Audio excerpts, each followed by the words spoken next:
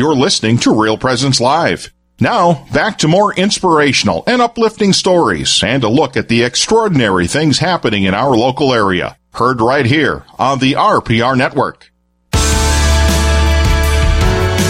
Inspired, sharing your journey.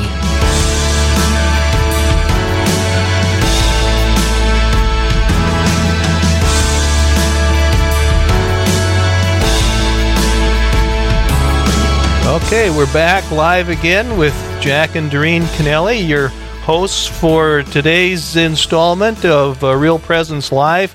And before we go into our next segment, I just want to make Beth, who called in, was on the road at the time, and we just want to let her know that she can listen to the podcast again to hear the references that were made for various sources for information, since she's and she can also call into the national programs like Call to Communion at 1 p.m. and Catholic Answers at 5 to 7 p.m. Central Time. These are wonderful sources for information and places to get answers to your questions. And also, I know Catholic Answers has a very extensive website with all sorts of Q&A, covering questions about purgatory or even the proofs of God that Anne had called in with. And so, you don't have to limit yourselves to getting information while we're on the air. There are other times and other programs that you can listen to. Well, welcome back to Real Presence Live. You may have heard a different music band coming out of the break rather than our regular Real Presence Live music. That's because this morning we're introducing another one of our 4 brand new segments with Real Presence Live, going 5 days a week. We're all on a spiritual journey, one that probably has many ups and downs, hills and valleys. Each journey is unique. But one thing that is true of all of our journeys is that we have a story to share. It's a story of the Lord's goodness and how, though we may face many struggles and suffer along the way, He has promised to remain with us always, providing everything we need to continue forward on our path to holiness. What we want to do with this new segment called Inspired, Sharing Your Journey, is, like the name suggests, share your story. Each week, we'll invite listeners like you to share journeys of faith, providing inspirational and uplifting stories that offer hope. We'd like to welcome in Rich and Mary Helen Olson, now from the Diocese of Rapid City, for our very first Inspired Sharing Your Journey segment. Good morning, Rich and Mary Helen. Good morning. Good morning. Thank you for joining us. Can you tell us a little bit about yourselves? Sure. So good morning, everybody. My name is Mary Helen, and I am married to Rich, as you probably have guessed. We, both of us, are originally from Texas, and I'll let Rich tell his story in a minute. I was actually born in Monterrey, Mexico, and was adopted by a family in Texas. And my mom and dad are just phenomenal folks. They both passed, but Texas was my home. I was an only child, and I grew up in the Catholic Church, went to Catholic school, and really expected to live my life in Houston, Texas. But, of course, I met Rich at Texas A&M, who was going to be a pilot in the Air Force, and that sort of changed the trajectory of our plans. And so we went off to Texas. We went off to the Air Force, and that was not kind of what I expected. I might have missed small print on that was going to take me away from my mother. But here we are now, settled in South Dakota. I work for the Catholic school system here. I've been a teacher in this district for many, many years, and this last 4 years, I've been the principal at the middle school. Well, thank you, Mary Helen. I have to mention, Mary Helen, that having been from Texas, you don't have much of a drawl left over, so you must have been here for some time. Well, if you put me back in that setting, you would be surprised at how quickly all of that floats right back. But we've been up here in the Dakotas, and they've got a whole different way of saying things. Yeah, well, I knew a kid from Texas when I was in college, and we claimed he had to take English for a second language. Yeah. Oh, thank you. Okay, well, Rich? Yes. I guess we'll address this next one for you. Well, actually, why don't you give us your background? Okay. I will do that. I will just say, if you put my wife and my sister back together that the Texas drawl comes right back out. So it's not completely gone. But anyway, yeah, I started out as a military brat. I've really been associated with the Air Force all of my life. My dad was going through pilot training back when I was born in Mississippi, and we traveled pretty much all over the world, living in Germany and then all across the United States. And I grew up as a Presbyterian. That was my parents' faith, and in the military, being of a specific Protestant faith, sometimes it's a little tough because every military chapel is going to have a different kind of faith represented there. But anyway, so that was an experience of learning how to kind of find Jesus, wherever he plants you.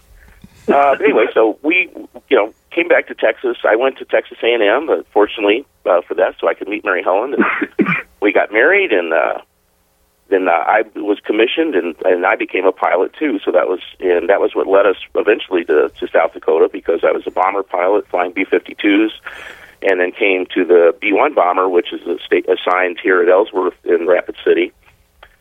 We came here first time in 1987 and joined the Cathedral Parish, and just had a wonderful experience. We've been members of the Cathedral Parish ever since.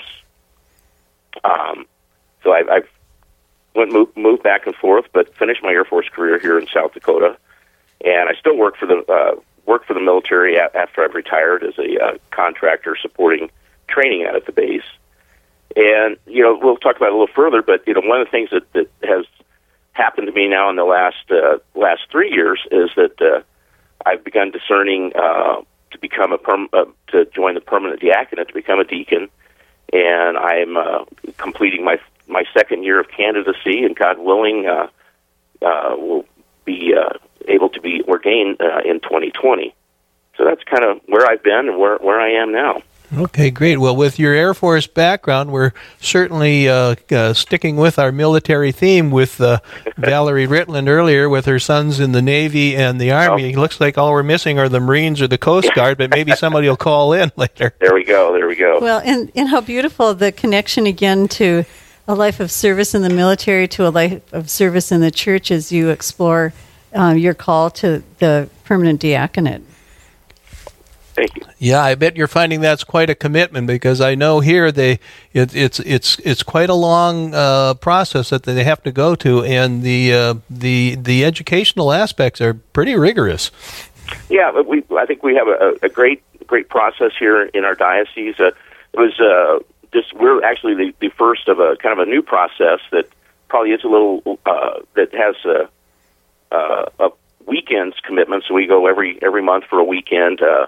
And so that's been a little bit of a change, but I think it's been really good. It's been very fruitful. There's 4 men, and we're all married. They're going through the process, and I think for the 4 of us, I think, or really the 8 of us, it's been just a great connection, a great growth in each of us in our spirituality. I know our prayer lives have certainly grown, and I think just the sense of service that certainly deacons have a special calling to, I believe, I think is really been evident in all of us. Yeah. Oh, that's wonderful. Did you have some? I just had a comment. You alluded to the 4 men, and then you said the 8 of us. For our listeners who might not be familiar with the deacon formation program, the wives go through the program as well to a great extent. But go ahead, Doreen. Yeah, and that's so beautiful because it's important for couples to grow together in their faith and their knowledge. Rich, you said that you were raised in the Presbyterian Church. Could you just share with us a little bit about your journey into the Catholic Church and then within the Catholic Church, how your faith has grown deeper through and if that's connected at all with the military, what that connection is? Sure. Well, it was interesting as we talk about hospitality. I think college is where that hospitality, Catholic hospitality, really presented itself, because I, like many young people that go to college, I just didn't go to church. I didn't particularly reject anything. I just kind of I can sleep in on Sundays because no one's telling me to go anywhere. But I had good Catholic friends that invited me to go to Mass, and of course as a non-Catholic, sometimes it can be a little daunting when you're trying to figure out, okay, what part of the missal are we in, and what prayer are we doing. But there certainly is, a beauty, as I think, all of us Catholics have experienced in the Mass, and that really led me to then when I met Mary Helen, that she was pretty adamant. She is adamant that hey, if you want to see me on Sundays, I'm going to be at Mass. And in fact, she was teaching a second grade CCD class, so I also got to experience the CCD process along with enjoying the Mass, and then I was knowing that I wanted our family to be of one faith. Once we decided that we were going to get married, I said, well, I really need to join the Catholic Church because this is where I know I'm called to be. And so before we were married, I was able to go through the RCIA process and became a Catholic in April of 1979. And, and the great thing there is that from then on, as a Catholic and really knowing that you must attend Mass every Sunday, that broke me out of that, like, well, Sunday I can sleep in especially if I weren't home, because you do wind up traveling a lot in the military. But to go and to visit parishes wherever you are and just experience the different hospitality, the different charism that each parish really has, has been really wonderful. And then to experience the hospitality of the different military, the parishes on each base, and to experience the real sacrificial love that our pastors have throughout all of that, all these different bases. When I was assigned to the Pentagon, we had retired Dominican priests that came every day to say Mass with us in the Pentagon, which I think is something a lot of people don't expect. But yet we had Mass every day at the Pentagon and 3 times on holy days of obligation. So it was a wonderful way to kind of to know that we were going to have a chance to be with the Lord every day in what was otherwise a very intense work environment. Oh, that's beautiful. Can you give a specific example of the hospitality? Well, that you say, oh, wait a minute. Before I think I want to remind our people, our listeners, and thank them for tuning in to Real Presence Live again. And your hosts are Jack and Doreen Kennelly, and I want to identify our guests again, who are Rich and Mary Helen Olson from the Diocese of Rapid City, and we're talking about, well, actually, the main theme is the hospitality, and we're going to get there over the, and so I think that was the lead-in that Doreen was going to give you right there. And I've got a particular interest, or Doreen and I do, because our parish has just formed a hospitality committee, and so they're kind of looking at different ways to be hospitable. Be hospitable. Yes, thank you. My vocabulary failed me. I'm not David Anders, whose vocabulary never fails him. So anyway, I'm sorry I had to interrupt there, but go ahead, Doreen. Why don't you finish your question? Oh, that was my question.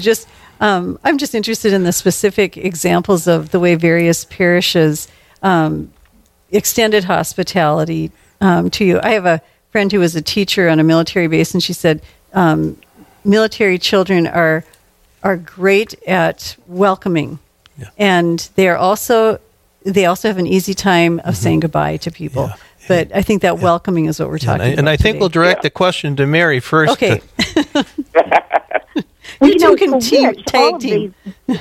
The moving was very easy for him. It's what he did for his life. And sure. Are you hearing Mary Helen? But for me, It was agonizing. I, the first time we left home, we went to a place called Enid, Oklahoma, and I was absolutely mortified because it was not 1 million plus people like Houston, Texas. And my wonderful, sweet pilot husband was gone 12, 13 hours a day. I never saw him. We had one car, and there I was, stuck in our little apartment, missing my mother, missing my wonderful job I'd left. And so I was just so sad. And I remember, that first Sunday, I didn't know anything about military life, and I said, Rich, let's just go to the church in town. Well, what a gift that was, this little community, this church in Enid, Oklahoma. And those people just, I don't know if they embraced us physically, but they did spiritually. And they brought us in, and it was the smiles, and it was the questions. And it was like, hey, you want to come over to our house for dinner? And we know you're a young, family, and you're away from home. And they just kept reaching out. And I think in many ways it was that continual, every day, every week, someone noticed us and someone spoke to us. And it wasn't just the people greeting us at the door. It was those people in the pews who would smile, make a point to speak to us. And finally someone said, we really could use your help. Would you consider teaching, Sunday school or, CCD? And it just was an invitation. And, they had no idea, perhaps, how deeply that helped heal my homesick soul.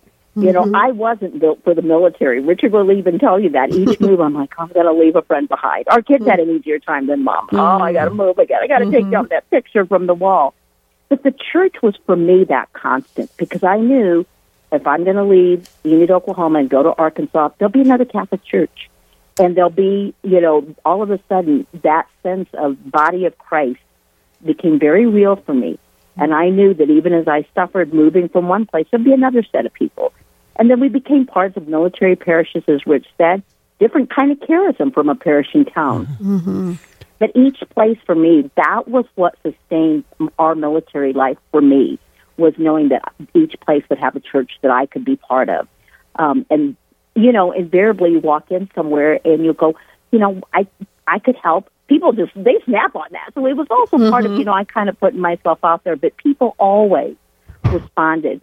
And, so anyway, that was my experience of church. So they recognized that you were new, and then they invited you in. So they invited you in to serve, actually, which is very beautiful. And isn't it also a consolation? We've had the great blessing to be able to travel to lots of different places in the world, but to me, there's such a comfort and there's a feeling of being at home no matter where you go, because the liturgy is the liturgy is the liturgy. The Holy Sacrifice of the Mass is the same everywhere, and we fit. Yes. Yes. Thank you. I really appreciate that. And I would imagine something has to do with a little bit of Southern hospitality, too. Okay.